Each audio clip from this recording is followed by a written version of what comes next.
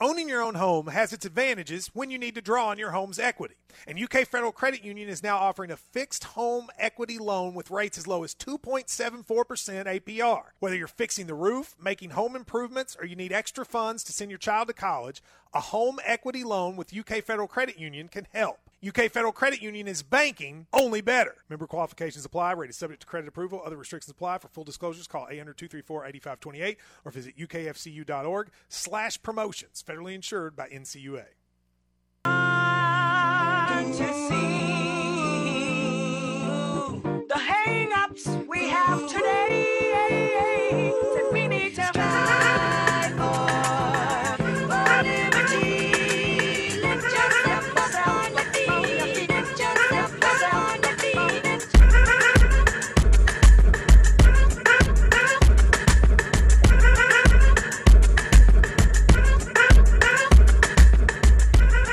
Welcome into episode 80 of the Sources Say podcast, your go-to Kentucky basketball and recruiting podcast on the growing KSR Podcast Network. I am your host, Jack Pilgrim of Kentucky Sports Radio, and today I am happy to be joined finally, once again, it's been way too long, David Sisk of Cats Illustrated. David, how are you? Doing good, and tell you how long it's been on the old Dean Martin roast. The late, great Foster Brooks was on there once, and he said, I'm not saying it's been a long night, but before I came on here, I didn't need to shave. So I think the last time we were here, I didn't need to shave either. So it's that tells you about how long it's been, I guess. Oh, well, what a journey it has been since you were last on. I think the last time you were on, we were crying about another loss. I mean, figure. That's kind of all we're doing at this point. But it was the Louisville loss? Mississippi State, I believe it was. Well, Mississippi State. No, Mississippi State was the win. It was the big win. And I think that, if I'm not mistaken, or I may be wrong, because I think we had talked about doing that one, and if it wasn't, it was Louisville. Yeah. It was after Louisville previewing Mississippi State. Yeah. So that was right at the butt of the 1-6 start, and we didn't get the false hope with the 3 straight SEC wins and the Dante Allen game, and then having it all come crumbling right back down against Alabama and Auburn, and then what are we getting after this most recent win against LSU? That's for us to talk about right now, David. We are very excited to have you back. So let's just jump right into it. A lot has happened since the last time we spoke. What are your just kind of general thoughts right now on this season, where things are trending, where things have been? What can you make of this, however you want to describe this season?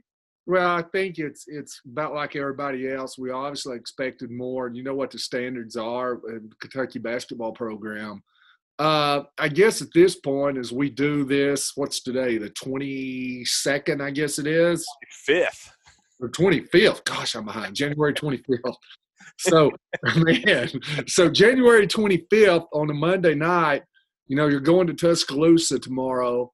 And, we keep, here maybe the LSU game, they turn it around. They turn it around. But it comes to a point where you're really running out of time. And we've been wanting them to turn it around for well over a month. So the question is going to be, do they have time to do that? Number one, can they turn it around? And if they do, is there time? Now, I know as far as the net rankings go, they've got a chance to get quality wins in the next 4 games. Alabama's ranked 9. Texas is ranked 10. Missouri's ranked 22, Tennessee's ranked 11, and that's the next 4 games. But, let's say they split and you go 2-2, you're still well under 500. So they're almost to the point to where, they're going to play some very tough games, a very tough schedule, and they're almost to the point where they've got to just about run the table. So I did a post on KSR before the Georgia game, and it was basically all right, Kentucky can make the NCAA tournament if the following things happen. And I kind of went back the last 10 years of past NCAA tournament bids and at-large bids, not winning any of the conference tournaments, just pure at-large bids. The lowest winning percentage of anybody in the last 10 years to make it in as an at-large team. It's Florida in 2019, Vanderbilt in 2017, and Alabama in 2018, I believe. I was covering Vanderbilt for Rivals at that time, and if I'm not, and I was dialed in pretty close to that program. If I'm not mistaken, that was Bryce Drew's first year. If I'm not mistaken, they were 18 and 15. 19 and 15. 19 and 15, yeah. Made it as an at-large bid. So 55 points. So .558 is the lowest at-large bid we have seen since John Calipari has been here. And, you know, you look at quality wins, and I think last year it was kind of maddening for us that, you know, really Kentucky's playing well last year, you know, and they win the SEC going away and still can't get into the top 20. And, you know, you look at KenPom, which I love, but you go into the KenPom rankings and ratings, and Wisconsin was basically a 500 team, as was Minnesota. Wisconsin never got out of the top 15. So I was curious that even if Wisconsin at 500 would have gotten into the tournament. Now, there's a couple of things going in Kentucky's direction, and that is I think there's a lot more respect for the SEC as far as quality wins would go this year than there have been in the past. Really not much at all was a quality win last year.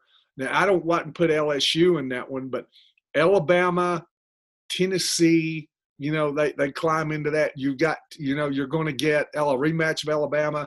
You've got 2 games with Tennessee. You got Texas coming in at number 10. So that opportunity's there. And one other thing, too, you know, one qualification, I don't even know if it's official or unofficial, if it's an unwritten rule or not, but I don't remember recently teams of losing records in their league getting in. I may be totally wrong here. I may be off base. Correct me if I am. But, you know, Kentucky, you look at the overall record's a lot worse than what the SEC record is, you know, because obviously they're playing better now than they did earlier in the year. So they've got the opportunity to, you know, to go 500 the rest of the way and have a winning record in the SEC and have a losing record overall. But, you know, obviously they've got to have both, a winning record in the SEC and a winning record overall. So we know what they've got to do. They've got to go on a serious run here against a very good competition. So in that post, it was basically in order for Kentucky to even reach that .558 bare minimum, absolute, you cannot get any worse than that.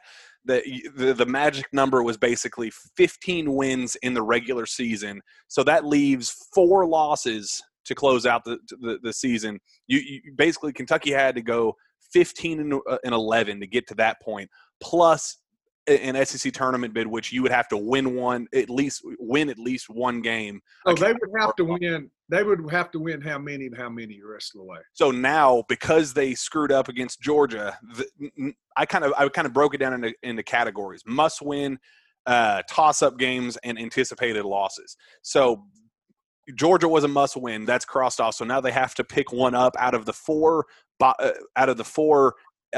toss-up games and anticipated losses, which was both the Tennessee games, this Alabama game, and Texas. So you have to steal one of those now and then win out the rest of the season and have South Carolina get rescheduled and added since that game was postponed earlier this year. So Kentucky has painted itself into a corner right now where they can only afford 3 more losses the entire year. 3 plus 1 in the SEC tournament if need be. But 3 more losses the entire season. UK has to not win out, but get pretty darn close, David. And that's a pretty scary predicament considering how up and down. The team that we saw against LSU certainly felt like they could make a run of that nature. But if we're going based on what we've seen earlier this year, the up and down nature, you just never know what team is going to show up. Ooh, it's a scary thought. And, team sports is a different thing. As you know, I'm a huge golf fan. Mm-hmm. And yesterday out in Palm Springs, California, I'll give you an example. Patrick Cantlay shoots a 61. I think the lowest round he's ever shot, and broke a course record, and missed winning the tournament by one. Well, he finished second place. And you know what they say about second place? It's the first loser. First loser, yep. So when you get into team sports, second place means you lost the game. First place means you won it. And in team sports, you don't look at it and say, man, like Patrick Cantlay, you would look at it and say, man, he could build on that. He played great. He's getting ready to win a tournament here in the next few weeks. Whereas if you look at team sports, and I'm looking at earlier games here, and while I look down, forgive me, I'm just looking at my phone and looking at scores.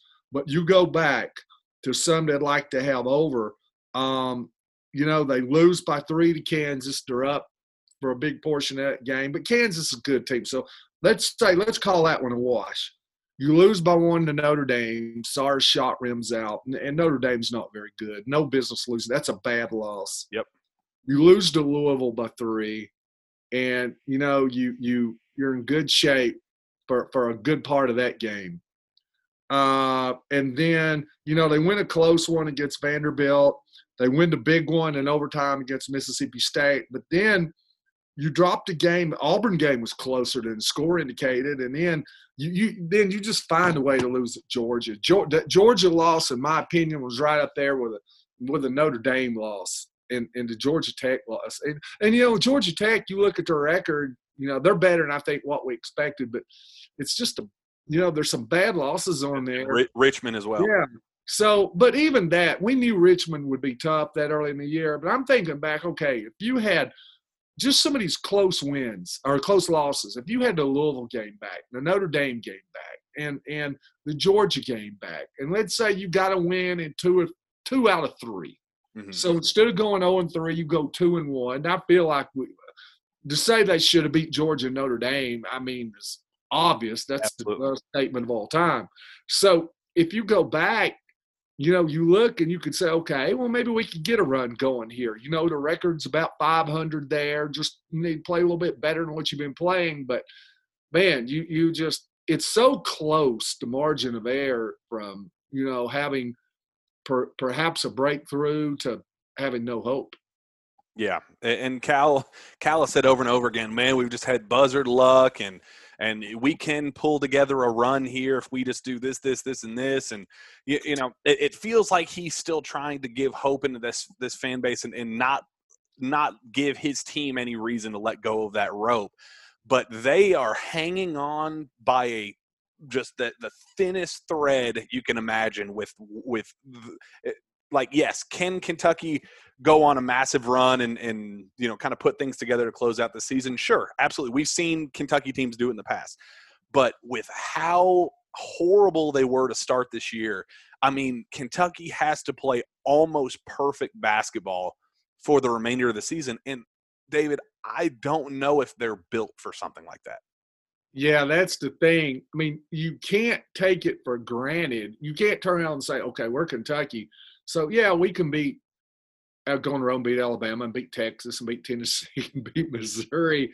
And it just doesn't go that way for this team. I mean, this is still a team of a lot of deficiencies. And, it's kind of like they dangle that carrot in front of you with a Florida game. And then, LSU, well, you look at Florida, and I think we all felt like after that Florida game, hey, we may be on to something. And my statement was after the Florida game, hey, we may have a team here now. Yeah. And you turn around and lose the next 2. And lose 2 games, 2 tough ones. Like I said, you turn around and slaughter Florida, and turn around and lose to Georgia. So, I look at LSU, and, I made a statement during that game. I've seen church teams coach better than LSU. So, Yeah, they did, but man, I'm just watching LSU and I'm going, good gracious, how are they beating anybody, and especially the way they played there, and Alabama's not going to be like that, and obviously Tennessee, when Kentucky's been good, when Rick Barnes is just giving them fits, and you've got a Texas team coming in here, it's going to be chomping at the bit, so. And then you've got Tennessee again, and like I say, you just got so many tough ones on the schedule, and I think you said it best. This team really, they've not given us really a big indication, that they're up to that, because it's just a different team this year, obviously. So, as for the good, B.J. Boston, the player that we have been harping on and criticizing and saying that we expect better so often, over and over and over again, basically this entire season, has finally turned the corner. 2 straight games of 18 points, both rather efficient nights. That was one of your biggest gripes earlier in the year is, he's putting up 13 points, 14 points, 12 points or whatever, but he's doing it on 20 shots, where it's almost more of a negative than it is positive that he scored that many, because it's more of an indicator that he took too many shots. We're finally getting those the total shot attempt numbers down. He's scoring at all 3 levels the kind of way that we thought he could do. His three-point shot still not falling the way we kind of hoped, but he's still finding ways to put the ball in the basket. This last game had 6 rebounds, 3 assists, no turnovers. I think he had 1 block and 1 steal as well. So we're starting to see a little something from B.J. Boston, but is that David, do you trust it? Has he officially passed the eye test for you that you expect this to be the B.J. Boston for the remainder of the season? Or like the rest of the team, is it one of those, I have to see it to believe it the rest of the way? Well, I think if he plays smart with shot selection and understands, I think you just have to understand the college game, and it's not the same as high school. And, if you listen to announcers on ESPN, the SEC Network, they'll say that shots that he could get off in high school just because he was taller, you can't get off in college. So I wouldn't say that he is a 3-level scorer right now. I mean, I know he went 2 for 5 Saturday, which is, I guess, the best that he's had, because he's still shooting 17%, 17% from 3. And you even look at it kind of snuck up on me. I just didn't realize he'd shot as many threes as he did last week, because I did a story entitled B.J. Boston's good, strong week, good week. But he still went 2 for 10 from 3. And, that's 20%. So that's pretty much right on his average. So I don't trust that part of his game. He's not outside shooter. He's not an inside shooter at the rim if he gets contact. He had a couple of good finishes. If he's got some space where he can turn the corner, and the announcer said that, one of the color men said, he cannot catch the ball standing still. He's got to be moving into the catch. So he has to have that space and that momentum when he gets the ball. So if he has some space, he's long, he can kind of swoop and finish, but not where he's getting contact and he's flipping. So, yes, he can score at the rim, but it's limited. To me, I'm sorry about the barking dog, but the strength that he has, to me, is a really good mid-range game. And the fortunate thing is John Calipari shooting the 2s, especially in that mid-range, is what he wants. He's not going to be confused with Nate Oates. So he has different ways of doing it. The Iverson cuts, coming off the pin downs. He likes to hand off and curl off the handoff and pull up. So John Calipari in his offense has a number of ways to get him shots to what is his strong points. He's just got to make good decisions, not shoot a ton of threes, not go in there drawing contact in the lane, flipping up shots. take what he can get and what he does well. So I think decision-making, if he makes good decisions, yes, I trust him. Okay. So the counter to B.J. Boston, the other highly touted superstar guard that came in this year, Terrence Clark, he's been out since the Louisville game. Pretty significant ankle sprain, I guess, is the most that we've gotten out of Calipari in terms of an official diagnosis. It feels like the team has almost moved on without him in terms of trying to come together as a cohesive unit.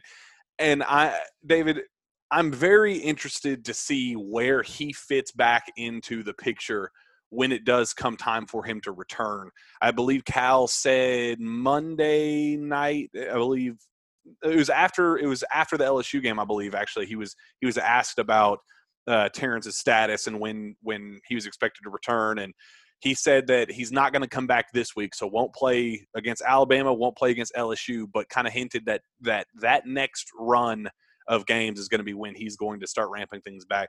David, where do you think Clark fits back into this picture, and do you think it'll be a net positive for this program, or do you think there's going to be a pretty significant adjustment period when it does come time for him to take the floor again? You know, this has got some dynamics around it. Here's what I do like about it. You know, we look at the Georgia game particularly, and there's been a lot of games like this. The only two that I've really not seen in this direction, you know, Mississippi State, when they started raining down threes, but Florida and LSU came out with horrible game plans and wanted to press a stagnant offensive team for Kentucky that just stands around a lot and can't create space and can't create driving lanes. But when you press, you open the floor up. You can't guard a guy 94 feet. So you turn guys loose in space. So I think it's a horrible strategy. So you go back to Georgia and how bad the offense looked, and they're wanting to drive. You know, B.J. Boston comes out and he plays well, but there's still not a whole lot of driving lanes because Mintz can't break people down. Askew can't break people down. And you have Dante Allen out there. In fact, he started that game. You had Askew, Allen, and Mintz. And I'm saying, okay, Dante Allen, yeah, that's the guy you want out there shooting the threes, but you've got nobody that can create for him because you've got nobody good enough to put the ball on the floor to make his man help off him. They don't have to worry about help. They just stay out there on him. Terrence Clark could be that guy. So that's what I look at. We've not seen the offense with Allen yet, and which would make it a better three-point shooting team with somebody who can put the ball on the floor and draw the defense. I would like to see those two play together. But if I had a weakness, that one thing I didn't like about Clark, and I had said all along, I thought he would be the point guard, but he couldn't read the floor. He's a poor decision maker. He does not understand how to distribute, how to read angles, all that. So it doesn't help him that he's not played unless he has really taken notes sitting over there. I just don't see how that improves when he comes back. He's rusty. He's not been playing with these guys, and all of a sudden he's going to make great reads and great dishes. So I think there'll be some good, and I think there'll be some bad. Yeah, I think that's a really interesting point because Cal, when talking about Clark, basically said, I want you to be sitting on the bench, not being a cheerleader the way Cam Fletcher is and how Keon Brooks was, or a coach on the sideline the way Keon Brooks was when he was out. He said, Terrence, I want you to look at this team and find the deficiencies. Where is this team falling short, and where can you be that fill those gaps? Where can you be the complementary piece instead of the added piece? I thought it was really interesting that he said Terrence is one of our best players. He's one of the most skilled players on the team. You know, kind of all the coach speak talking points hyping up his player. He did a good job with that. He had what, 22 against Kansas? Yeah, in Georgia Tech game, he had another fantastic game against them as well. I mean, it may have been Georgia Tech. He had 22, but he had a good game against Kansas also. Yeah, but basically said, I don't want you to be the player that you were earlier in this year, where we were just trying to find something to work. I want you to look at this team, find the holes where things aren't going well, and be a complementary piece to that. Where do you think that is right now? He specifically mentioned perimeter defense, where we've seen Devin Askew give up a lot. Guards being able to drive right by him. Davion Mintz hasn't been much better in that aspect. He highlighted that as one of the key things. Where else do you think Terrence can add to this team or complement some of the other deficiencies that this team has right now? Well, I think defensively, I liked him defensively. And earlier in the year, we looked at this team and said, okay, it's obvious after the Kansas game specifically, when you put that back to back with Richmond, that the offense was going to have some struggles because they couldn't shoot.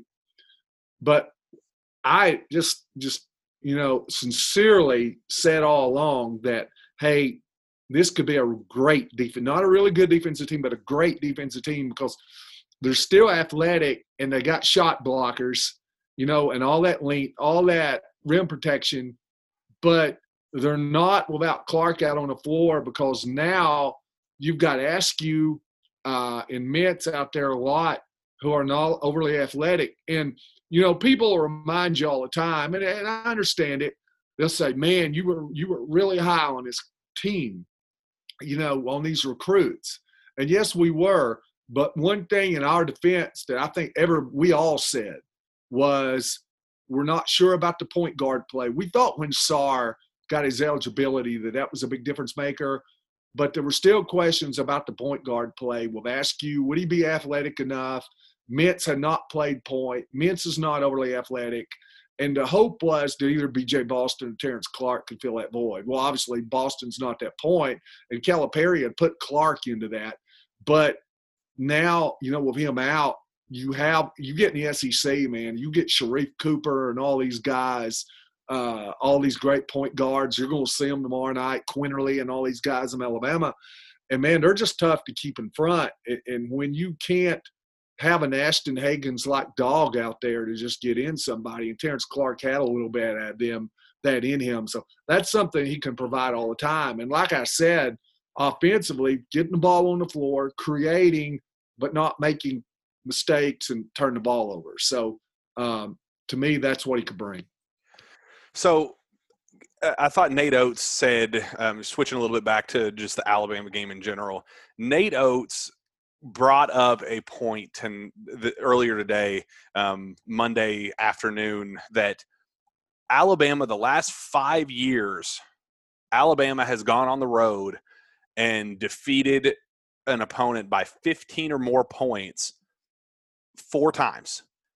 And each of those 4 times, when this is in conference play, when that team went back to Alabama, they lost each of those games. So, David, everybody's looking right now at Alabama as the SEC juggernaut. They're now ranked number 9 in the country. I mean, you go down the list of reasons why they're impressive. It's a really, really impressive group. Give us some reason for hope. Where do you think Kentucky can kind of fix their mistakes from the last time when they headed to Rupp and kind of continue that momentum we talked about, to not revert back to those old ways and kind of fall back into that losing streak that a lot of people kind of thought was inevitable when this run of games kind of began? Well, it would help if Alabama did it for the 5th year in a row. Yeah. So think about it. If they could go down there and avenge a loss, if they could just destroy LSU and then go on the road and find some way to beat Alabama, and nobody's giving them a chance, then all of a sudden, I mean, you think about how people would feel about it Wednesday morning if they beat Alabama Tuesday night. Yeah. I mean, people would have a total idea, and all of a sudden, this Texas game coming in would be huge. Because it would be it'd be more than just trying to save a season or get their heads above water or anything like that. It could really be turning it around and being on to something and being this team the second half nobody wants to play, making an NCAA tournament run. So, that's where it starts. But there's just so much, they find ways to lose games like they did against Georgia. They're up against Georgia, 7 points, 9 points, or 5 or 6 minutes left, and they just score 3-4 points the rest of the way. And, Calipari just really was, he could tell he was sick after the game of just plays that they didn't make, loose balls and not rotating, and letting them score at the rim, the inbounds play, just finding – there's so many things, you get it right. B.J. Boston has his best game and you waste it. Terrence Clark, the game he had his best game, you wasted it. Sarr had that huge game against Notre Dame, his best game, you wasted it. So, man, you just got to find ways to win. And I think that's what it comes down to now for Savage. I don't know that they find so many different ways to lose, man. I don't know that there's a magic potion. Yeah, it's like you can only say you hope that they come in and miss threes, or you hope that they, that they try to press you and do the same thing that Florida and LSU did, and you kind of hope that they play down instead of, falling short. Nate Oates even said something specifically, said we're just trying to avoid a slip up. We know we're capable of a slip up, so we don't want to fall into that trap. The weird thing, and I'm not a big stat watcher, and what I mean by that, I couldn't tell you who the best shooting team in the country is. I couldn't tell you who the best 3-point shooting team is, but I just happened last night. Now, I was on Rivals doing my stuff, and I just kind of flipped around, and I just said, I want to look at Alabama. I'm just curious what they shoot from the field. And I'm expecting that they're going to be the top-ranked 3-point shooting team in the country. They're like 76th. And, man, you could have knocked me over with a feather. And just scoring and overall shooting, I mean, they're in any stats, they're nowhere near the elite in the country. So that tells you that there is a possibility for slip-ups. And I'm like Charles Barkley. You live by the 3, you die by it. So can Kentucky catch them Wednesday night in a game, or Tuesday night, in a game where they can't make anything, where it's just like we all see 3-point shooting teams do it. Somewhere in the SEC this year it's going to happen where they just don't make 3-point shots. And if they don't make them, they're going to lose. I mean, it's that simple. And Kentucky, I forget which player it was, but, he was interviewed earlier today, and he said, it might have been Sarr, where he just said we didn't follow the game plan, and there was not a sense of urgency for a Alabama team, and all they do is shoot threes or shoot layups.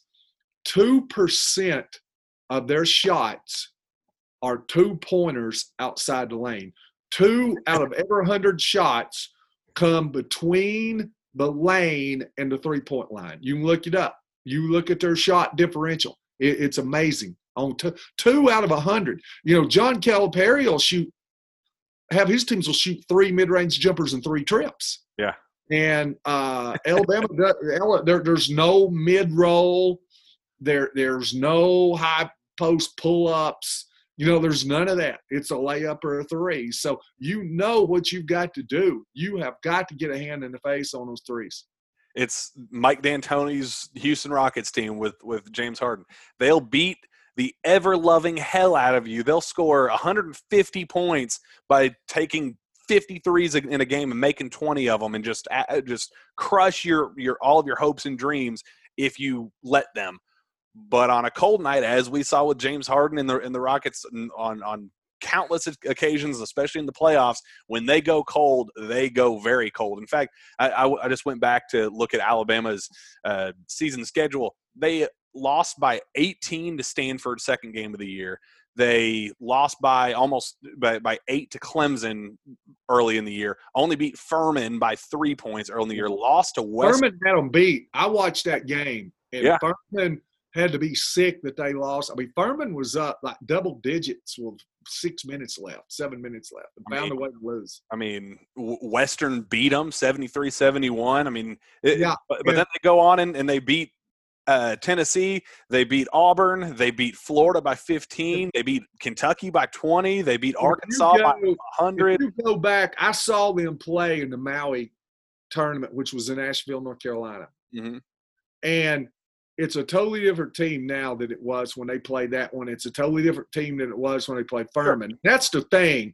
And that's where the three-point shooting, the stats can be disingenuous, because this is not the same team that it was earlier. Now, they run a lot of stuff that reminds me of what Bruce Pearl does at Auburn. All the post slips, all the screeners for pick and pops and pick and rolls and just drive and kick. And there's a lot of similarities between what Nate Oates does and Bruce Pearl does.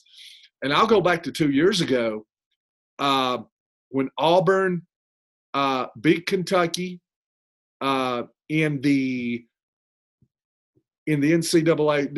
It was in the NCAA tournament, right? Yep. So, and Kentucky beat them twice, and they'd beat them by about 30 in Rupp. Yeah. So here's the deal. You think about that.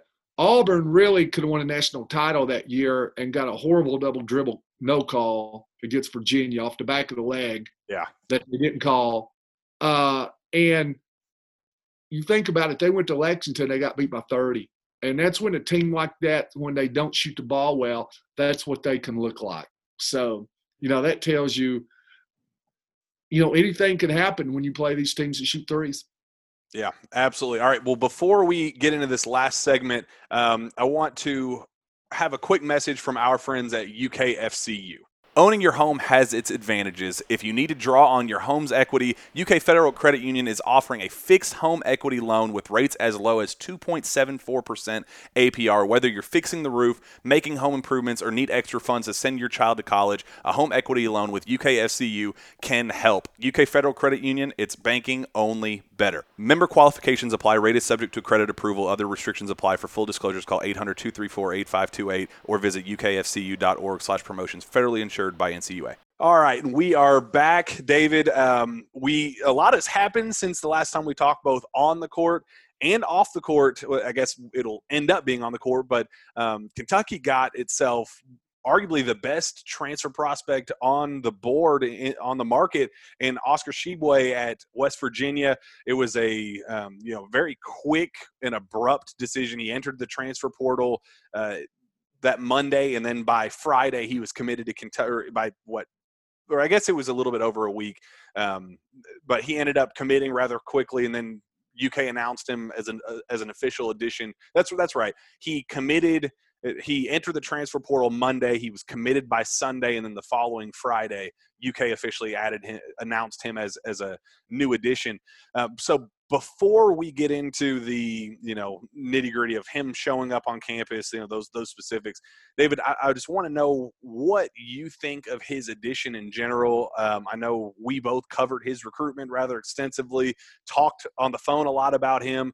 I think we were both pretty big fans of his game back in high school. So I'm interested to see what you think of his addition to the Kentucky basketball program for next season, along with the practice impact he's going to be making as an ineligible player for the remainder of this 2020-2021 season. There's one thing that BJ Boston and Terrence Clark have done that's make me a little gun shy about, talking about recruits, because you're not sure. And the thing is, and let me be fair when I say that, they're figuring it out. BJ Boston's figuring it out. Like I said, last week was a great week for him compared to what he'd been doing. So like I said, if he makes good decisions, I do have faith in him. Now, here's the reason I bring that up. They have to learn as freshmen how to play the college game and what works in the college game that doesn't work in the high school game, and make that move. Oscar's different because we saw what he can do at West Virginia. Second team All Big 12, first team All Freshman. Had 17 and 17 against Kansas. Had numerous double doubles. Was just a monster. And if his head is right, because the whole thing about why it didn't work out at West Virginia was really weird, because I don't think there was anything underhanded that went on of him going to West Virginia. I think he wanted to go there. I think he played for a coach that I would want coaching a guy like that. You talk about a big guy at 6'9", 265 with an endless motor that just plays like a beast. Man, you know, you're talking about a bigger version of Kenyon Martin, Bob Huggins. Yeah. You know, that's who you want. And, you know, it was depending on who you talk to, some people got in his ear, but there were things that happened, and I don't know, that he did not want to be there, and it didn't work out due to COVID. He worked out off campus. He went to Miami. He came back out of shape. I think Huggins was livid. Huggins was on him the whole time. It just spiraled downhill from there, and it didn't work. He's going to Kentucky now, and John Calipari will be no different. This is a coach that's all about tough love, that's all about conflict, that's all about getting in your face, is going to coach you hard. So it's going to be the same thing. So here's the question. Will his motivation change? The only thing that can stop Oscar is Oscar. Yeah. And, you know, he's got everything else. I mean, this, like I said, this is a guy who has excelled at the highest level of college basketball. And if he can play to that ceiling and just match what he's done, you know, obviously Kentucky's getting a stud. Absolutely. Now, so he signs on Friday, I believe, January 15th. Cal talks to the media. It's the pre-Auburn press conference. And Cal basically says, we're so thrilled to have him. We're so excited. He's not here on campus yet, but he's going to be here within 5 days. And it was a very weird, like, why 5? You know, it was just the timing just felt weird. Like, was January 20th the cutoff? You know, was he supposed to be moved in by that date? It was just why even put that timeline on it if it was up in the air. So we don't hear anything all of last week about his potential arrival. And then Bruiser Flint talks to the media on Monday morning, and I'm sitting here looking at the date, and I know today is the first day of UK's classes, so I'm like, usually that's a day that that they try to have all of their players in and ready to go. I remember Hamidou Diallo a couple years back when he came in as a mid-year guy. Ty Wynyard, I know a couple of those mid-year additions. They tried to get him in for the beginning of that spring semester, and I figured, okay, well, why? You know, I feel like now would be a good time for them to talk about him being on campus. So I asked Bruiser. I said, you know, has Cal said that January 15th that he was going to be here in 5 days? Is he here? He got very touchy, very weird. Just started like, I don't know. You guys know more about that than I do. I have no idea. It just very bizarre. I was like, okay, that kind of didn't go well at all. And then UK reached out to the media very, very short after and said, no, Oscar's not on campus yet. I was like, that's kind of odd. You know, not that there's anything, you know, NCAA related or, you know, transfer logistics, you know, all that stuff.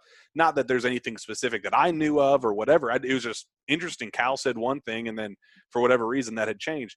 And then just a couple hours later, someone close to the UK basketball program reached out to me. I put something on Twitter that was basically like, very interesting. Here's a timeline of events. Cal says this, Bruiser Flint says this, and UK says this. Well, very interesting. Somebody close to the UK program reached out to me and said, nothing to sweat. Everything's going according to plan. they kind of said that when Cal put out that timeline originally, that he was more so just kind of assuming that was when he was going to make it on campus, not like it was an actual set official date, but said that Oscar is going to be here this week. So Oscar is going to be on campus. I don't know how long the quarantine protocol is and getting him actually on the practice floor, David, but I'm very intrigued to think, what do you think from an immediate standpoint, do you think he can help this team as they try to make this one final stretch for the NCAA tournament? Do you think that his addition is going to be a kind of that one final piece to push him over the edge, or do you think it's just kind of one of those crapshoots? Well, the thing, let's go back first to him not being on campus. Since I've been doing this, every transfer is basically, you could put them on a milk carton because you end up tracing flights and everything else, because you go back. You remember Olivier Sarr? Mm-hmm. When is Olivier Sarr going to get to campus? He's not got to campus yet. Where's he hiding out at? Who's he living with? Is he in the States? Is he in France? Where is he? We ran into the same thing with Reed Travis. Mm-hmm. And I know Isaac McBride, who transferred from Kansas to Vanderbilt, going through this thing with him. When is he going to be on campus? When is he going to make a decision? And there was another player that just transferred from Houston who announced he's going to go to Florida State. Mm-hmm. And it's been the same thing there. When's he going to start? Why is he waiting till the summer? Is he waiting till the summer? Is he changing his mind? You run through all this with transfers because there are things behind the scenes that we're just not privy to, that we don't know about. I was told by a person in his circle that sat in on every official Zoom call before he made his decision, that told me even before the announcement came of who would get the Zoom calls, that the one thing he can promise is that Oscar is going to be on campus when school starts, and because education's a big deal to him. He was also all Big 12 academic first team. Yeah. And that school's a big deal, and he wants to be there when it starts. So, honestly, I would have figured he would have been there by now because of that. I don't know, why he's not, but from everything I've been told, I would expect him to be there because, this is not a guy where he just wants to coast around and wait till basketball season comes. He wants to get in and get his academics in order and get in class. That's huge to him. Having said that, being in practice, I think he could be probably really good for some guys like Toppin. Probably be good for getting into practice with Sarr. Maybe knock him around a little bit. Isaiah Jackson, I think he'd be good for anybody that he goes up against because he's so physical. So he can prepare you for SEC-type post players, very physical post players that you normally cannot mimic in practice.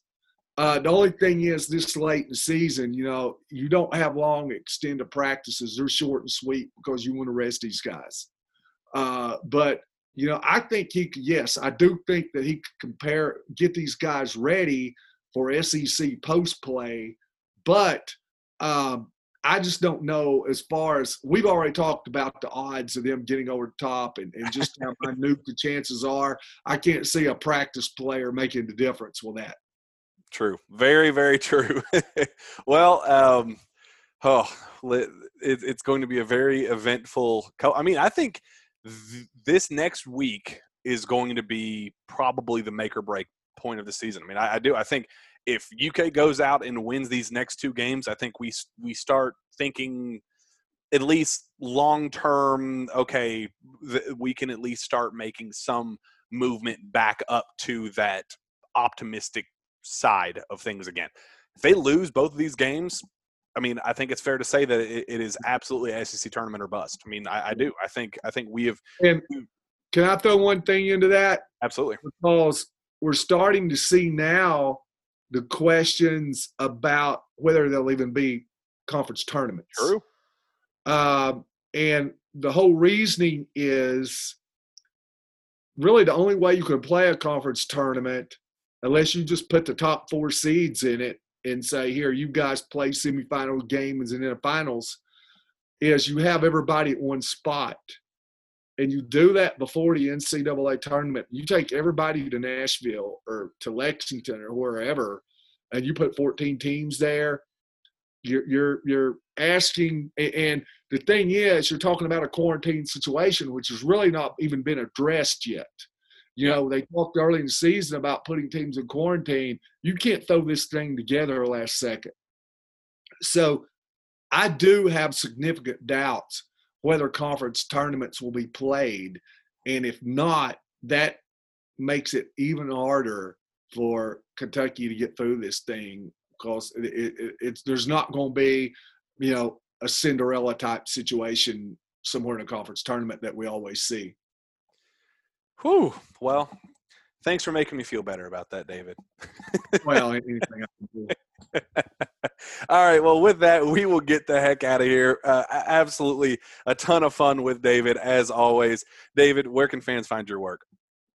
Well, you can find me at Coach David Sisk at Twitter, and also at Cats Illustrated on the Rivals Network. And my wife just got home. Not seen her all day. Do you want to? No, I'm good. Oh, okay. No. You can find me on Twitter at Jack Pilgrim KSR. Reach out to me via email at jpilgrim@KentuckySportsRadio.com. With that, we will be back next time for another jam-packed Sources Say podcast. We will see you then.